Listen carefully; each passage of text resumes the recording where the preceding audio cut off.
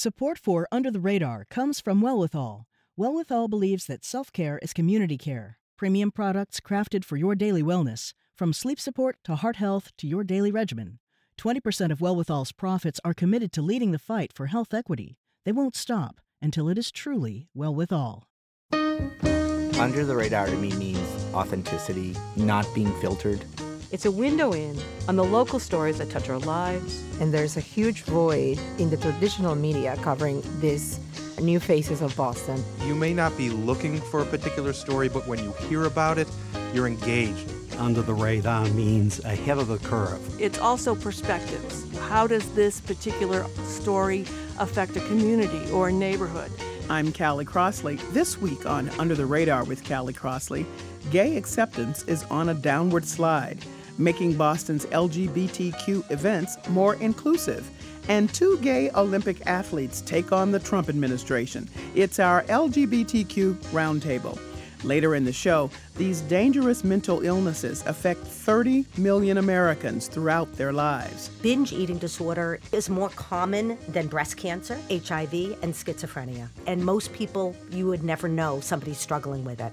2 local experts dispel myths about eating disorders. But first, joining me in the studio, Sue O'Connell, host of NECN's The Take with Sue O'Connell and the co-publisher of Bay Windows. Welcome back, Sue. Hey, Callie. Dwayne Stewart, Director of Community Affairs for the Fenway Institute. Hi. Thanks for having me. And David Zimmerman, publisher of Boston Spirit Magazine. Hello, David. Hello, Callie. It's great to be here. Let's jump right in with this study by GLAAD that shows alarming erosion of LGBTQ acceptance. Now, first, I'm sure that many people listening are going to think, what? Because many people have commented on it seems so fast that from, let's say, 10 years ago, we moved to approval of same-sex marriage and just a bigger, broader way of thinking about issues that impact members of the gay community in a more respectful way. That's what I meant. So this seems to be going against the trend, Sue. Yeah, I think there's always backlash to any progress that gets made. And I also think that the current environment and tone set by our President of the United States allows and gives permission to people to express more passionately views that they may have kept to themselves because it was becoming less socially acceptable to be a bigot.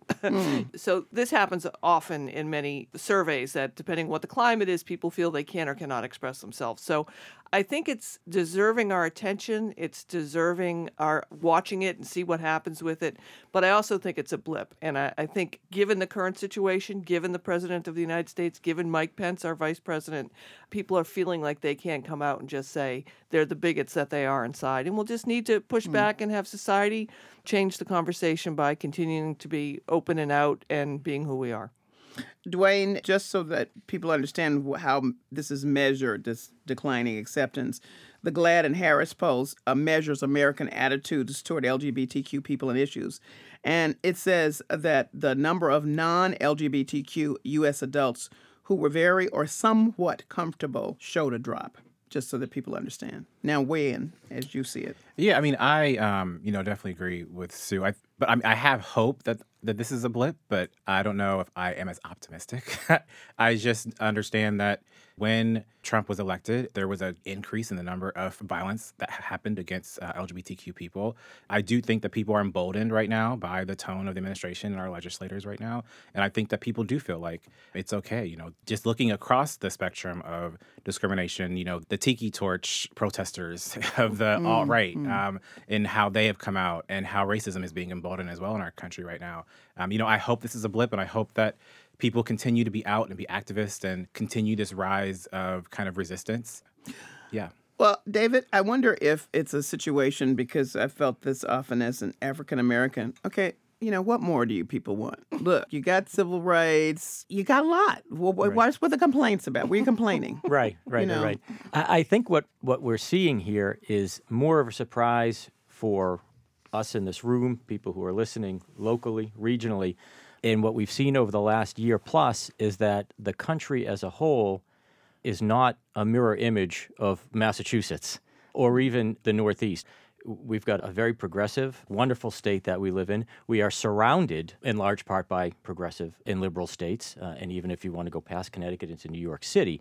What we've seen over the last year and with the current administration and with the wave of voters that elected the current administration is that the country as a whole is very different than what we're seeing here in the Northeast. I think that's reflected in the poll that you're talking about and with current attitudes. So I think sometimes we get a little bit insulated in our views. If we're on social media, chances are we are friending people who have similar views that we have.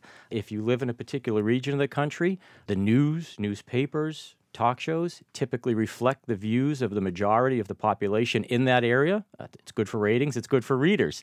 But when you expand your view and you look at what's happening in different regions, in different parts of the country, different parts of the world, you could see this trend happening, and this is just seemingly a continuation of that.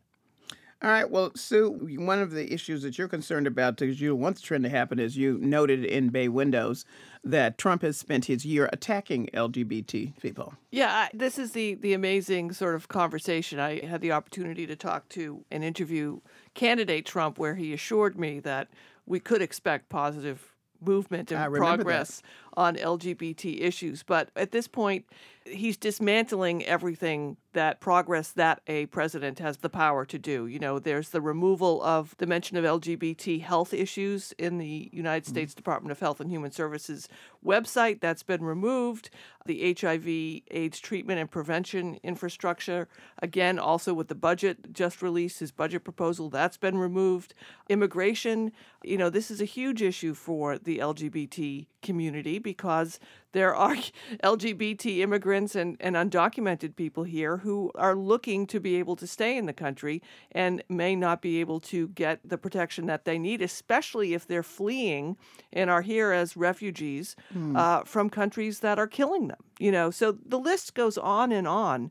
And when people talk about how they think that the presidency for Donald Trump has been a failed presidency, what they often are not looking at is what the agenda of someone like a Vice President Mike Pence, how that's being enacted and how progress is actually being dismantled in so many levels, removing us from the U.S. Census, which, you know, we just were put in recently. And it doesn't seem, it's like death by a million paper cuts. It doesn't seem like it's a big deal to people who are looking from the outside, but it's an erosion of presence and rights that the Trump administration is being very successful about. David, the power of the bully pulpit to, if Sue is correct in her assessment that he spent the year attacking LGBT people, then that bully pulpit adds something to it. Oh, without a doubt it does. And we've talked about the marches and the tiki torches and so forth. People are emboldened, and that thought works on both sides of the aisle. In the previous administration, the LGBT community felt emboldened and felt empowered and felt heard and validated, which was wonderful. If, I think like most of us, that's what you were looking for. Now, the pendulum is swung, and the people that are on the other side of the aisle are now feeling emboldened and feeling powerful, and they're feeling this wave, and they're riding this wave. And that is, to call it a bully pulpit, President Obama used it in one direction. President Trump is unfortunately using it in another direction. Dwayne, weigh in. The Fenway Institute, which is the research arm of Fenway Health, we released a brief that kind of outlined all of the things in the first year of the Trump administration, how it affected LGBTQ healthcare. And like was said earlier, there's been just a slew of attacks against the LGBT community since he went in office, you know, with the trans military ban and some of the other things that happened, you know, and having Mike Pence behind him, who has put funding into conversion therapy in his history. And so they're clearly, from the top, a lot of these attacks are having a larger impact on our community and on people, like David was just saying, who have those same alignments with Pence and some of the other conservatives. They are definitely feeling like they can come forward, and now is the time to kind of move a lot of their issues forward.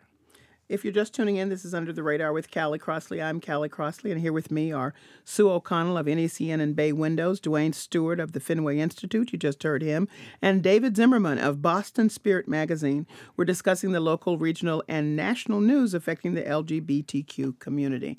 Now, while you all are talking about some bad times and some bad attitudes, there are some gays for Trump.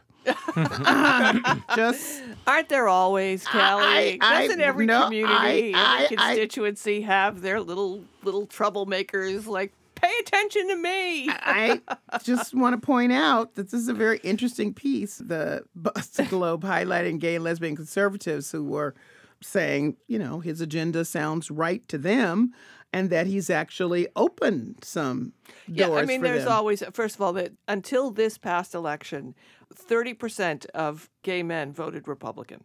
That's a general number that is consistently been true.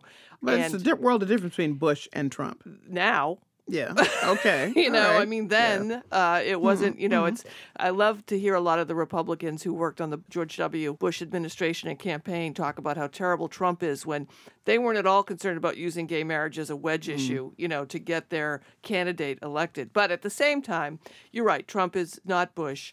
That doesn't mean that the 30% of predominantly gay men who voted for Bush didn't vote for Trump as well. They're probably just not as open about it as these folks who have been out holding rallies, and the Boston Globe has reported about it. So, I mean, the coverage of the issue like that, certainly everyone deserves to be heard in their politics. But this is, again, to me, one of these, let's go talk to the Trump voters and see if they're still supporting him. And let's go talk to those white women who voted for Trump and see, it smacks to me a little bit of that. All right, well, we're going to go listen to Republican Chris Barron, who spoke to CNN during the 2016 election about his support of Donald Trump, the candidate. And he was the president of the now defunct group Go Proud. For me, terrorism and our safety in this world is an LGBT issue. For me, healthcare is an LGBT issue. For me, retirement security is an LGBT issue. For me, jobs is an LGBT issue. Because all of those issues impact the LGBT community. I have no doubt that Donald Trump presidency would be better for LGBT Americans. Okay, Dwayne, is this just par for the course? Or a sign of something significant? Right. I feel like in every community that is considered liberal, Black communities, LGBT communities, there's always like kind of a smaller minority of folks who trend towards conservatism, and there has always kind of been that group of folks. And I feel like this is just kind of part of that. And I don't quite understand it as someone who, believes that Trump is kind of eroding a lot of our rights at this time. But people have always kind of compartmentalized the issues that they're facing in their lives. And, if you're a Republican and you believe in small government and you're fiscally conservative, you may just kind of blindly kind of try to ignore the other side of the issues. Yeah, I feel so much better if they would just say that. Just say, I believe in these core things that I believe the Trump administration is going to bring. It may hurt my standing in my LGBT community's rights, but I feel that's more important than the rights. If they just said that, I'd have full respect for them because that's what they believe and that's what they're being honest about. But to pretend the Trump administration is going to forward LGBT rights because they might do well on one or two categories is just BS. I think that there are two other things that are potentially at play here. One is there is always a faction, a group of people who, when they are told what to do, will react to do the opposite. So by and large, the gay community has been told by HRC, by all their other organizations, by all their other leaders, got to vote for Hillary Clinton. Hillary's the one, we're supporting Hillary. And I think there is a group of people who are just going to say, don't tell me what to do. Don't tell me I have to fall in line like sheep. I will make my own decision. I will do what I want to do. So you've got that group of people who want to be contrarian. And then there's the other part of it where for hundreds of years now, the concept of the snake oil salesman has been around in the United States. I think that President Trump and his campaign was the ultimate embodiment of the snake oil salesman. He took out his ball of elixir and he said, we're going to take care of terrorism and we're going to take care of this, we're going to take care of that, we're going to build a wall, Mexico's going to pay for it, I'll be the best person for the LGBT, I'm going to do this, I'm not going to Medicaid. And I think there were people who put up their hand and said, hey, I'd like to buy a bottle of that. And I think part of that is at play, too. So I think a combination of those two things also added to this group. If you're just tuning in, this is Under the Radar with Callie Crossley. I'm Callie Crossley, and here with me are Sue O'Connell of NECN and the Bay Windows, Dwayne Stewart of the Fenway Institute, and David Zimmerman, you just heard him, of Boston Spirit Magazine. We're discussing the local, regional, and national news affecting the LGBTQ community. Two gay men, out gay men at the Olympics, used their Olympic time and stature to make a comment about both who they were and their participation in the game. So first, let's hear from Adam Rippon. He's a skater. He's speaking at a press conference at the Winter Olympics. The Olympics are about Olympic competition and the athletes involved. I don't want to distract from their Olympic experience, and I don't want my Olympic experience to be about Mike Pence. I think that me using my voice has given my skating a greater purpose than just something that I enjoy to do. It's given me a voice to reach to young kids. I've gotten so many messages from young kids like all over the country that my story has resonated with them, and it's incredibly powerful. So Adam, before he got to his competition, by the way, he won a medal, was asked about Mike Pence leading the American delegation at the Olympics, and he commented about his concerns about his support of so-called conversion therapy. Now, Vice President Pence denied that and asked for a meeting with Adam, and he said, I'm not doing it. So you heard him say, why he felt it was important just to sort of do what he came to do, but at the same time speak out. Also, Olympic free skier Gus Kenworthy, who is openly gay, spoke to CBS this morning about why he will not go to the White House after the games are over. After the Olympics, the Olympic team is generally invited to the White House. Do you think you would go?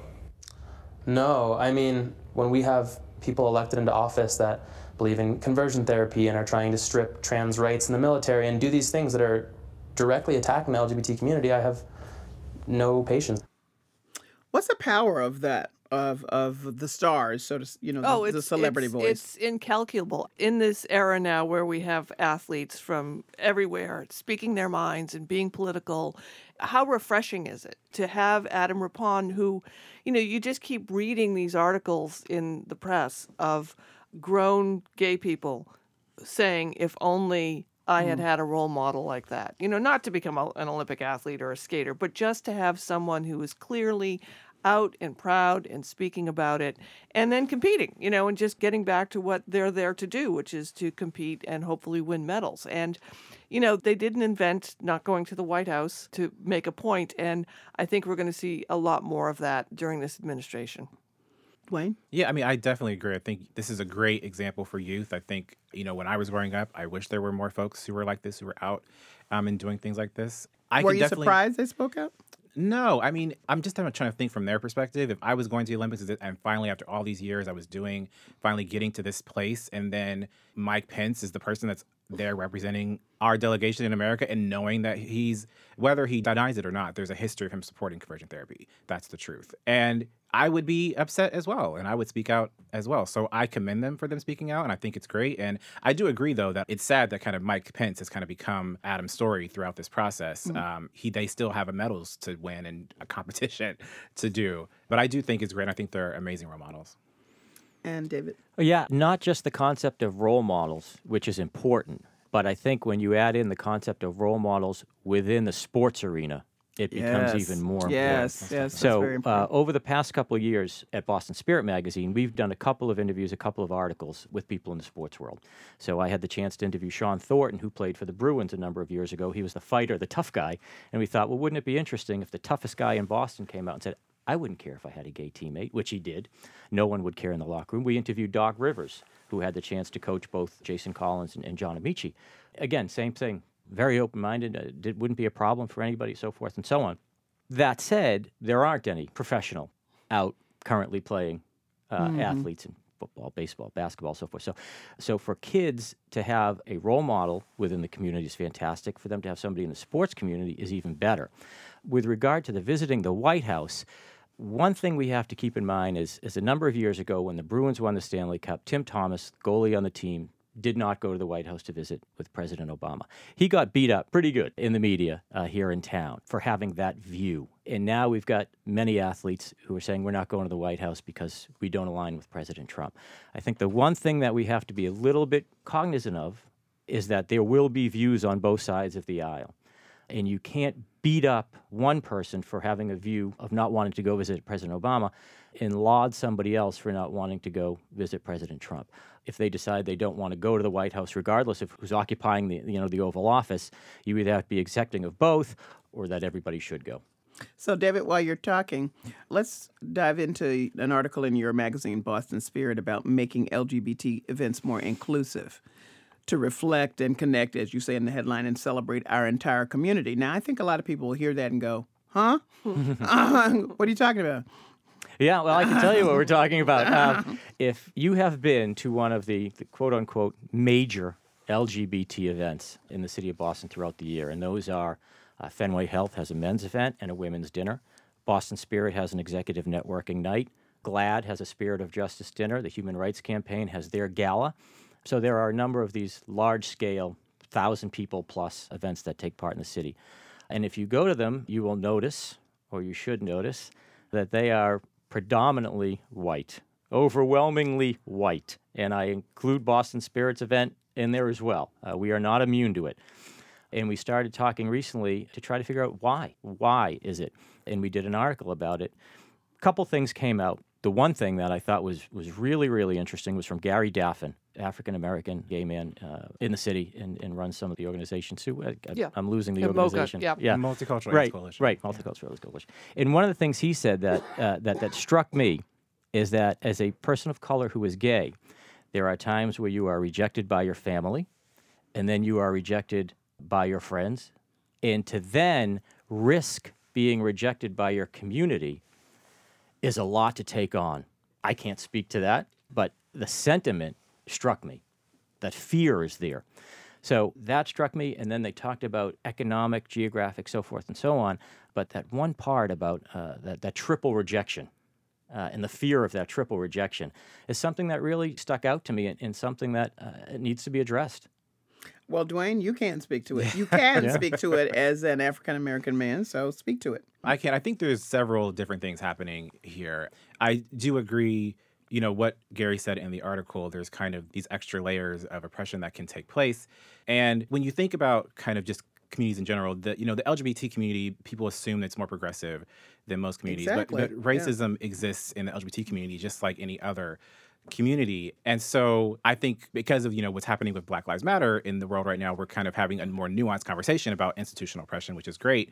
But that still exists in our community. And I think also when you look at the kind of events that were discussed earlier, these mostly, like was kind of said in the article, these are all events for donors. And when you look at employment discrimination, when you look at poverty statistics within communities of color, that also plays out in these same environments. And, I just think it's really about, these agencies really doing more outreach to LGBTQ communities of color, creating spaces that are more inclusive to LGBTQ communities of color, but being extremely intentional about it and creative about trying to make sure that the barriers are being kind of pulled down when it comes to folks interacting with these events. What's the danger of the continuation of events that aren't reflective of the inclusivity? Well, it's the danger that faces all of us for not being inclusive and bringing diversity, and it's death. These organizations and the events will eventually run out of donors and run out of money, and I don't imagine that's really going to happen, but that's what the challenge is. The thing I think that has to happen, and it's not just the LGBTQ community, but you have to give up your power. You've got all of these organizations, all of these events are tremendously successful, and they have been built by oppressed people, by the LGBTQ people, to build these places. But a lot of them don't work anymore, the spaces itself. And, to make it a welcoming and safe space for minority members of the community, however you define that, to come in, it's almost like you have to blow up the whole idea. Until we can say, well, great, the board, whatever board, is all African-American, and that's fine. And they're going to make the event the way they want to make it and work towards replacing the people on the board who have done a great job and are, again, all boards, kudos to them. We just need to rethink the entire institutions and how we do them, because it's, I've been a token. Back in the early 90s, I was the lesbian who was on the board, or the lesbian who went to the meetings. Gary Daffin used to be the black guy that was there, and he would be at every single event because he was it. And you would just default to Gary or default to Sue because we'd say yes. And I just think we just need to be more vigorous about how we're going to change the institutional nature of how we do things. For all of us, everybody. Dwayne, this may be a little bit in your backyard, but it's in all of ours, I suppose, because it's all part of this Me Too conversation. It's in your publication, however, Sue, about the Fenway Health needing new leadership. And that's because that Harvey Macadon was released after years of bullying and sexually harassing staff. So why haven't they replaced him? I mean, what's the problem? Well, my take on it is it's less about Harvey, Dr. Macadon, and more about Steve Boswell, who was the director, the big boss over at Fenway, who ignored recommendations to get rid of Harvey Macadon. And also, Steve Boswell's contract was renewed. He's no longer there. They've moved forward with a new acting executive director who I understand is great and doing a great job. But this is a cautionary tale, I think, to every person who has ever been invited to be on a board, right?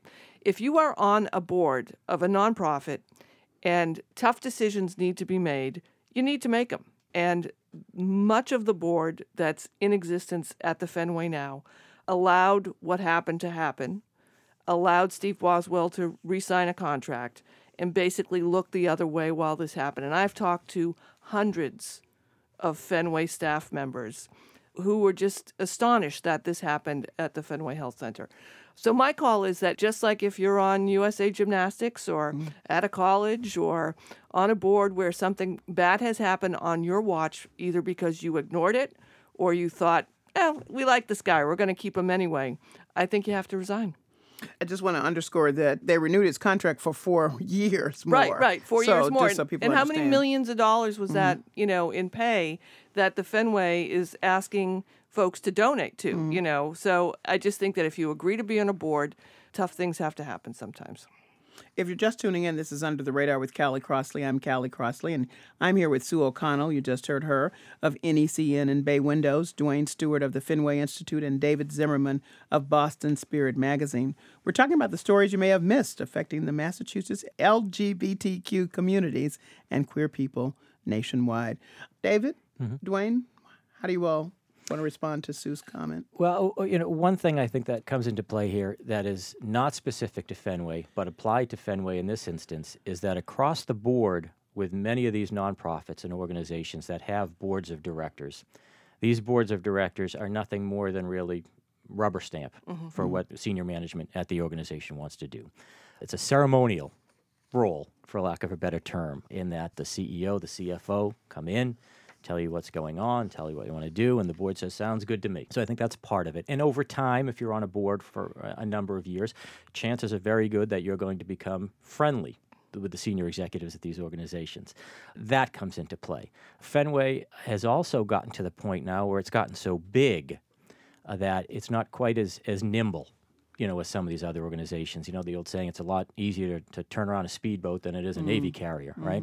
So I think they were absolutely dropped the ball on this one. I think they were utilizing some means and methods that are very outdated for handling these things. Times have changed. And in this instance, this particular instance, times didn't change at Fenway. It was very much seemingly a 70s mentality of, Harvey being Harvey, and somebody go up and tell Harvey to knock it off. Okay, that's not the way we're going to do things anymore. And it didn't go further than that. And now it does need to go further than that. So I understand what Sue is saying about the board, and they did not handle this correctly. But I think that had more to do with just the traditional makeup and the traditional role and responsibility of the boards in these organizations. That needs to be redefined. And I think this instance will play a major part in redefining what the role of the board at Fenway and what the role of all these organizations will be moving forward. Yeah, so I obviously want to comment. I work at Fenway Health. I have been for the past 3 years. I definitely think that what David and Stu are saying is definitely representative of what the community is feeling right now when it comes to Fenway Health. But I will say that it is definitely agreed, even within Fenway, that Steve Boswell made some mistakes and there was some neglect that took place. And that is why several members, including Steve Boswell and, the head of the board at the time, they were released from their roles. And I think Fenway right now is in a major place of transition, and we're taking advantage of this moment. There's been a lot of things that are happening internally. We hired a new interim CEO, Darlene Stromstead, who is doing a lot of great work. And I'm actually excited right now for this moment in Fenway Health, because I think that some of those things that were mentioned, the kind of old ways of doing things, are really starting to finally be addressed and are finally going away. And there's been trainings. I'm actually leading a racial justice and equity initiative that's happening within Fenway to shift things, not only when it comes to gender inequality, but racial inequality. And so I think we're heading in a good direction. Well, I appreciate your shedding some light on that subject and the others that we talked about today. Thank you for joining me. Thanks, Kelly. Thank you. Thanks for having me.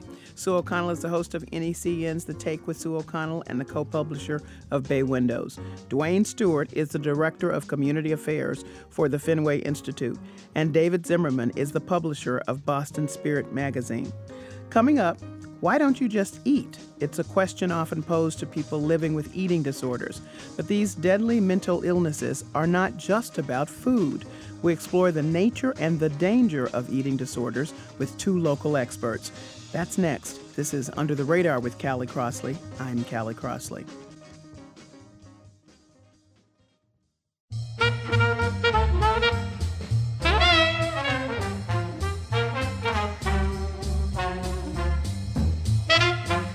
This is Under the Radar with Callie Crossley. I'm Callie Crossley.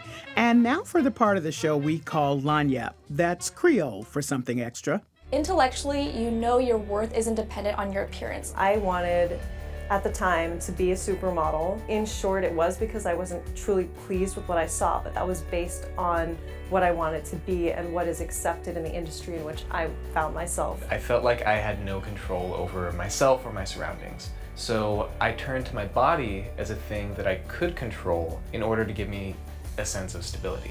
When many of us hear the words eating disorder, we think of an emaciated young woman struggling to feed herself. In reality, eating disorders aren't just about restricting food intake. These dangerous mental illnesses can include overeating, overexercising, even a fear of certain foods. An estimated 20 million American women and 10 million American men will have an eating disorder at some point in their lives.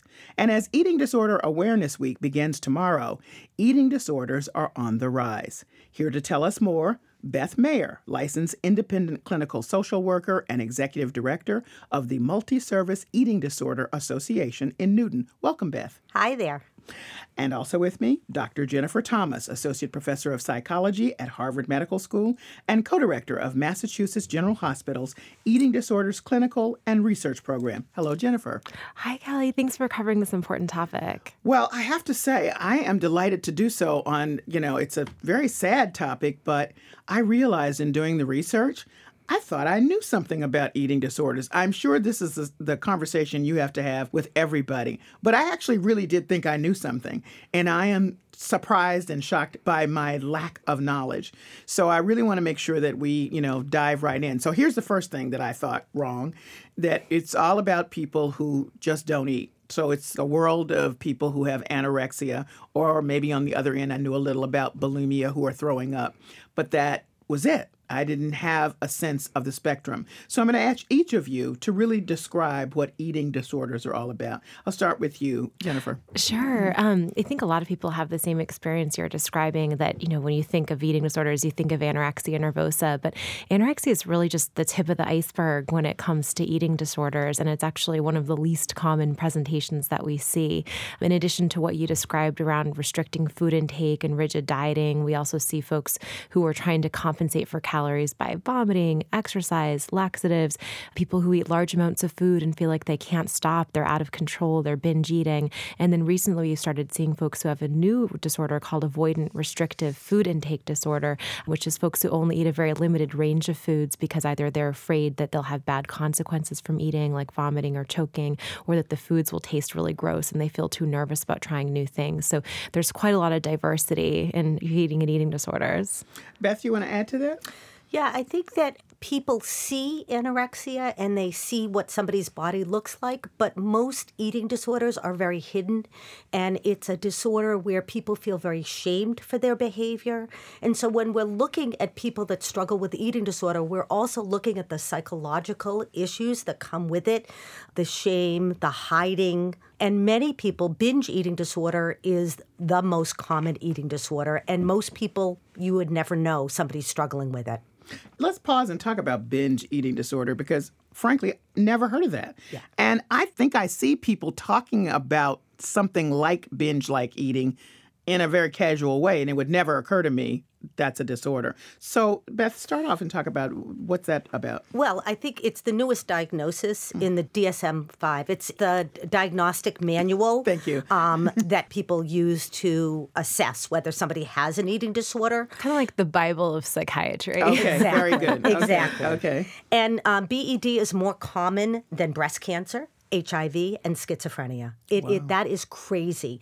And most people, particularly in multiple ethnicities, do not know that they're struggling with binge eating disorder. They may come home from work and binge all night, feel guilty, feel horrible, barely be able to get up in the morning, but they don't know that this is an actual disorder. So what does it look like? Beth gave us a little bit of an indication of coming home and, sort of eating this. But I'm thinking some of this I may have heard, I would think would be situational. I just lost my boyfriend. I'm going to go to the refrigerator and eat 5 pints of Haagen-Dazs. Well, how's that a disorder? Isn't that just a normal reaction to you lost your boyfriend? I think if you only did it the night that you lost your boyfriend, we can all relate to sometimes eating more than a pint of ice cream. But at the same time, for it to qualify as a disorder, it has to be a persistent behavior. So the example Beth gave of, kind of going home and eating a lot after work, or Kelly, what you said about the 5 pints of ice cream, it would need to be happening at least once a week for at least 3 months at a time. And it has to be associated with certain other features. So things like eating a very large amount of foods, not just a little bit extra, but a very large amount, feeling like you just can't stop eating even if you want to. Gosh, just feeling disgusted about how much you've eaten, feeling very guilty about that amount, and really just feeling like you can't stop eating. So I've been looking at a lot of YouTube videos of people who are suffering from eating disorders along the spectrum. And one that struck me about the binge eating was a man who was filmed inside his house. And he talked about getting a call that he'd been suffering from it anyway, but getting a call that his brother had died. And then he described in great detail what he ate. It took me probably well over 2 hours to get here, but not before I stopped at the fast food restaurant. Till I looked at the receipt, I didn't even know what I had. 3 Big Macs, 2 large fries, a couple cheeseburgers. I think I had a 20-piece nugget. And that was less than a mile from here, and I ate it before I got here. Beth, does that ring true? This is a scenario of binge eating that you've seen before? Absolutely. I mean, I think that there is a big difference between, again, a one-time response to a trauma or something that feels horrible and you just want to numb yourself, or needing to numb yourself on a daily basis. What we say about eating disorders, they have a little bit of an addiction quality to them. It's a self-soothing, that it feels good for a few moments and then it feels bad. It's numbing. It is numbing. To restrict, to binge, to purge can feel very numbing for that individual. And so it can happen on a very, very regular basis.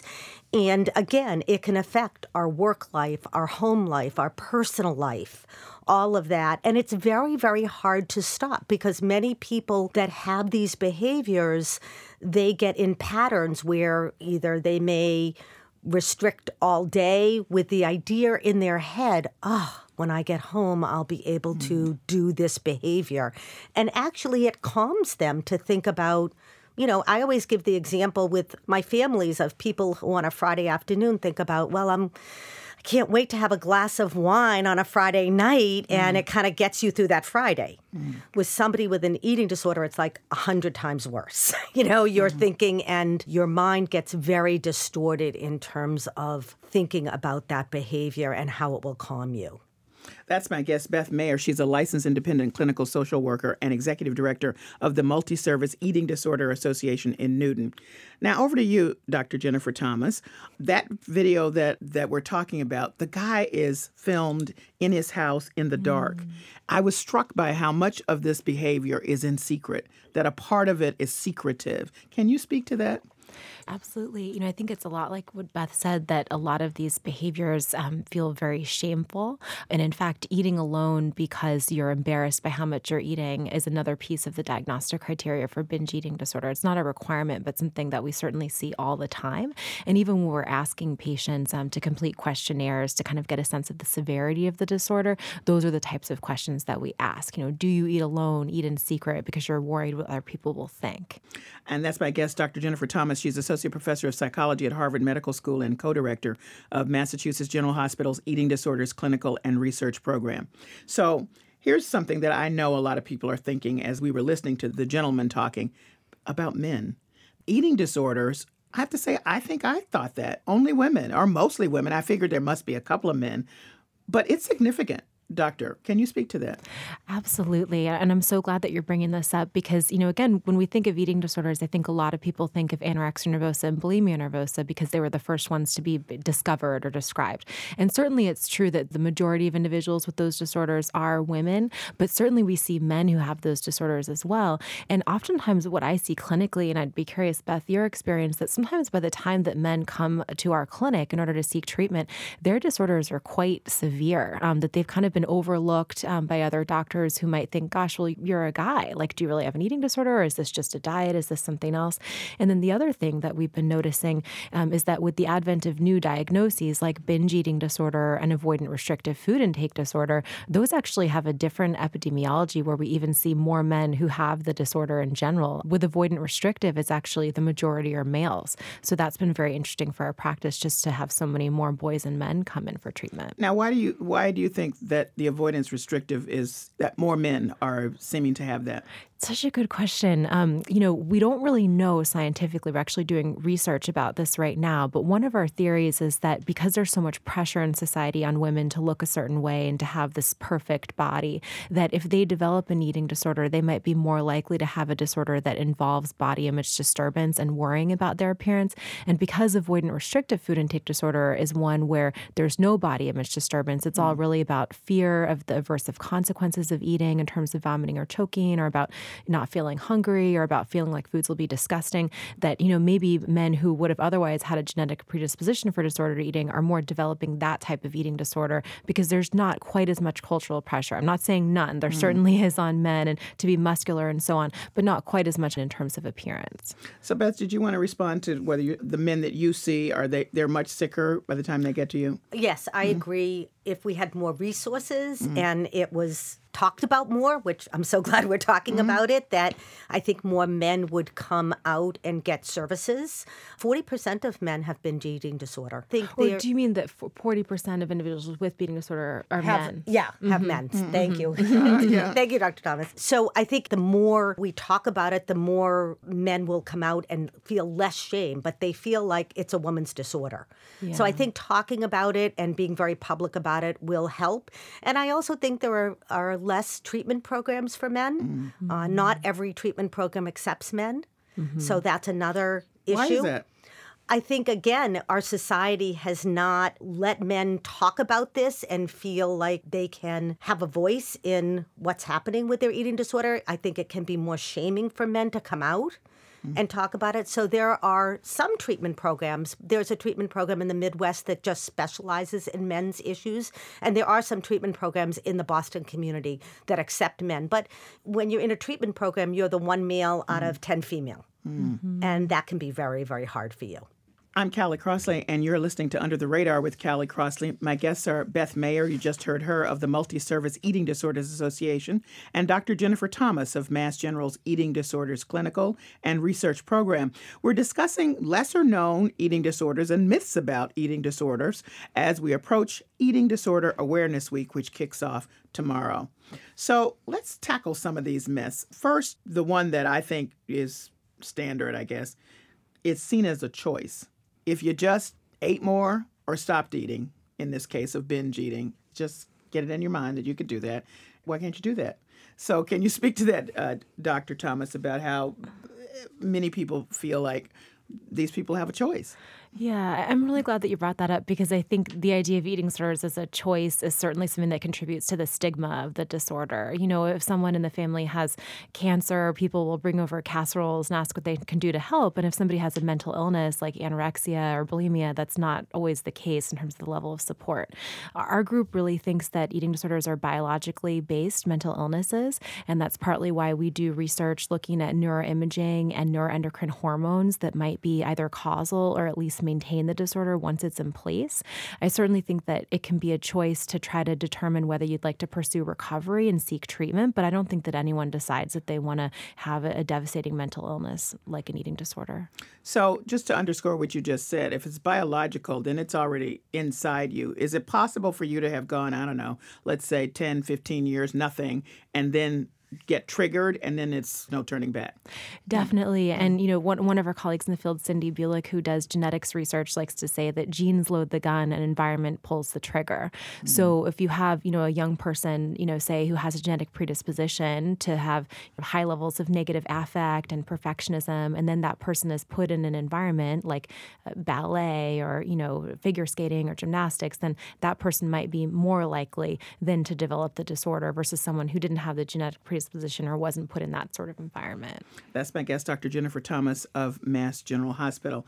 Beth, one of the things I have to say is media has had quite an impact on shaping our ideas, mine certainly, and I think some of maybe even making the setting for the triggering that Dr. Thomas talked about, the environment that she talked about, rather.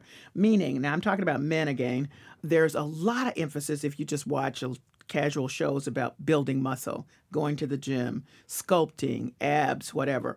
And that requires, as a part of it, some kind of food adjustment. And so if guys are in secret doing this at the gym, there's way more than even doctors have calculated are out there than perhaps struggling with this. Absolutely. And I think that when we start what I call fiddling with our food and eating less than our body needs, that can actually be a trigger to overeating and can be one of the triggers to an eating disorder. So a lot of people, 95% of diets, 90 to 95% of diets actually fail and people gain the weight back. So what I say is we're living in a very disturbed society around food and body, and we're putting billions and billions of dollars into something that doesn't work.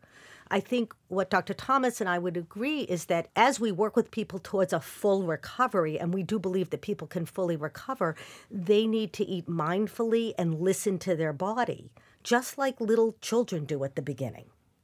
But all of these media influences on how you should be, how your body should look, how you should be eating, has created a lot of chaos in our society, which is not stopping, and it's very frightening. That's my guest, Beth Mayer, Executive Director of the Multi-Service Eating Disorder Association in Newton.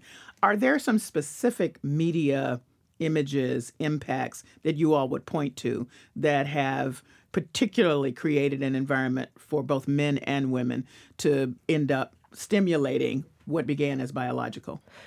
Well, I think our dieting culture is toxic. And one thing I've noticed just being in the field for more than a decade now is that the types of symptoms that our patients have seem to reflect the types of diets that are out there in the world. Give me an example. Well, for example, patients who are older and had their eating disorder for a longer period of time might come in on kind of a low-fat diet. So they're following the trends that were in place when they developed their eating disorder 20 or 30 years ago, whereas a lot of the newer folks who come in, the younger patients, are going more low-carb or paleo, kind of reflecting the type of dining environment that they grew up in. How can you recognize what may be a situational response? I'm going on a diet and I'm like 15 other people that go on a diet and then I get off it and I go back, to someone who really then has a basis in biology and the environment created for them by going on and off that diet is really now dangerous. What are the symptoms, the signs early on? Well, I think you could ask yourself a few questions. Do you feel like food rules your life? Are you able to recover from something if you, screw up on your diet? Does that ruin your entire day or make you feel horrible about yourself as a person? Are you just maybe overeating a little bit sometimes because you've had a breakup, or is it more a persistent pattern of behavior where you feel like you can't stop eating large amounts of food? Has your weight fluctuated by a great deal? Have you lost 10 or 20 pounds and then gained it back in very quick succession? I think those would be some things. Maybe one more would be, are you cutting out entire classes of food? So not just trying to say, I'm going to eat more healthy or I'm going to eat fewer sweets, but I can't have any carbs. I can't have any sweets whatsoever, ever. The more black and white the thinking is, I think the more likely it is to either be or lead to an eating disorder. Yes, Beth. And one of the things I ask all my patients when I'm doing their assessment is, how many hours a day do you spend thinking about your body and food? And many of them laugh and they say, I think about it all the time. I don't really care in my assessment whether they have a clinical diagnosis for an eating disorder or whether they have disordered eating. If it is something they think about all the time, we have to go back to what people's values are. You know, I always say, when you're 60 or 70 years old, do you want to look back in your life and say, I would have had a happy life if I had just lost those 5 pounds? That's not what we want in our world. And I think that that's a lot when people look at the way they relate to food in their bodies. And again, whether they have an eating disorder or whether they've had disordered eating, that's not what we want in our culture. So one of the YouTube videos, again, that I saw, the victim described having a roommate in his head. There was all these thoughts in the head the whole time, like somebody was living with him. Yeah, I mean, eating disorders can lead to a cascade of really predictable types of thoughts and feelings around you're not good enough, you shouldn't have eaten that, you're too fat. And some of our patients actually like to sort of personify the illness. Some people call it ED or ED for eating disorder. So that's certainly out there. Have you seen that as well, Beth? Yes, I think it's almost like there's another person on your shoulder going, are you going to eat that? You're going to regret that.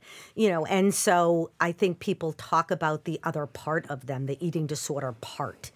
And what I do, and I'm sure what Dr. Thomas does, is we try to help blend those parts, the healthy part of them, the part of them that wants to recover, and that other part, and really question, why is that aspect, why is that so strong? And usually it's because it wants to gain some control over something, right?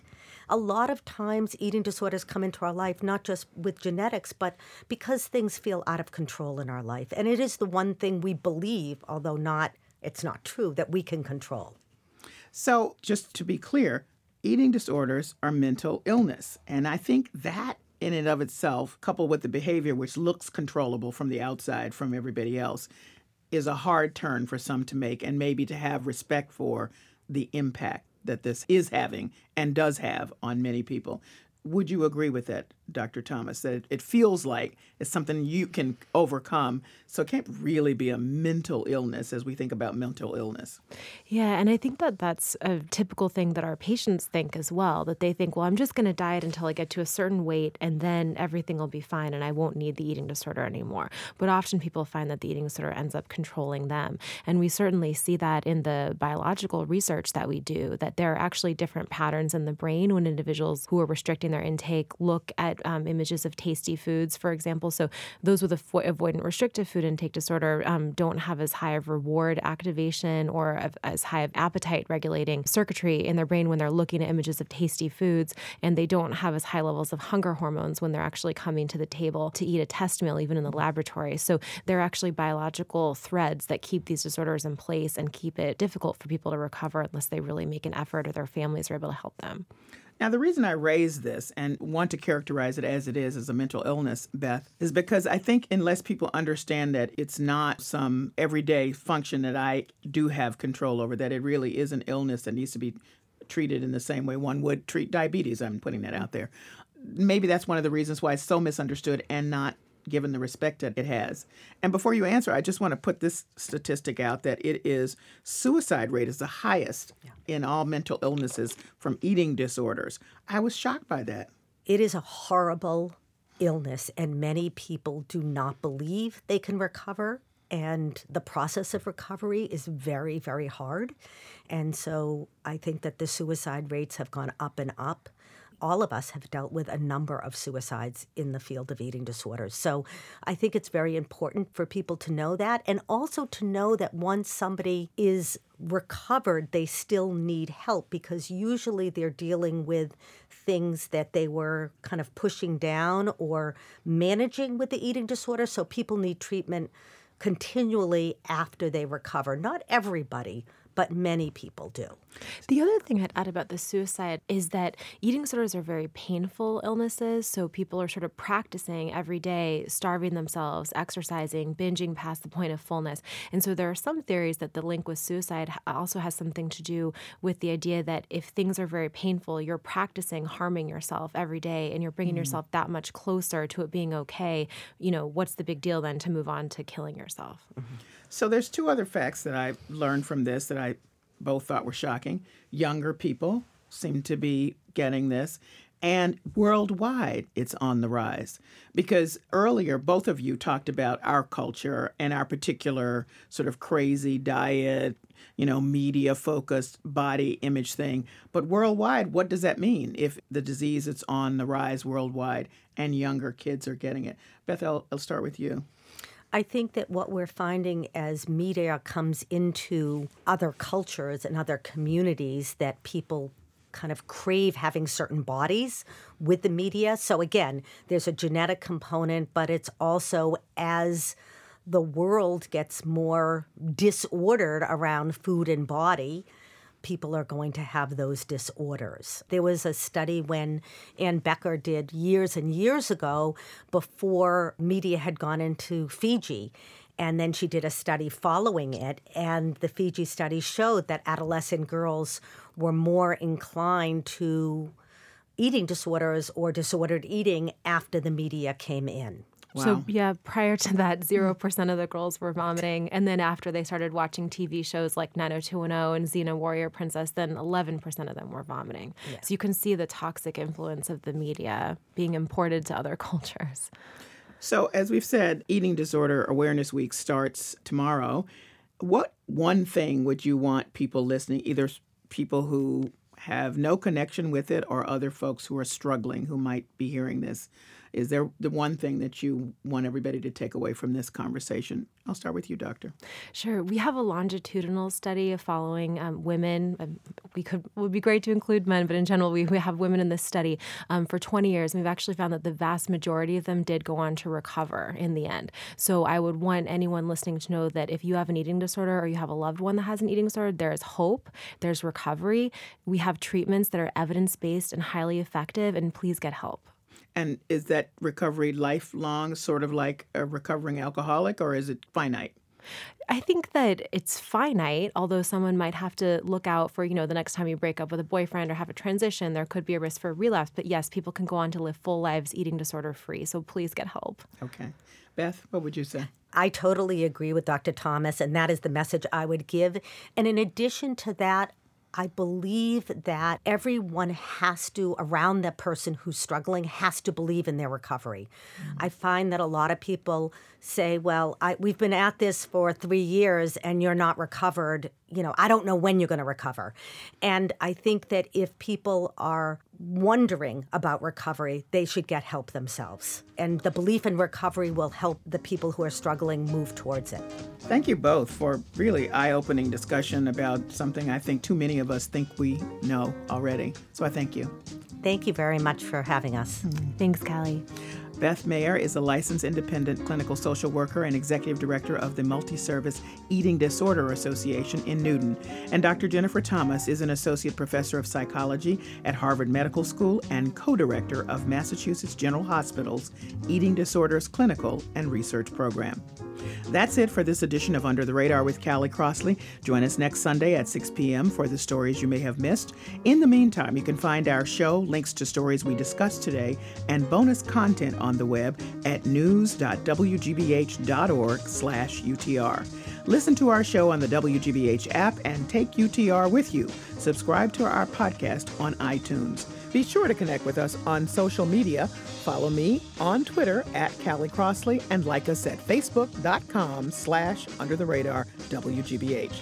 Our engineers are Doug Sugarts, John Parker, and Karen Marshall. Andrea Aswahi is our producer. Under the Radar is a production of WGBH.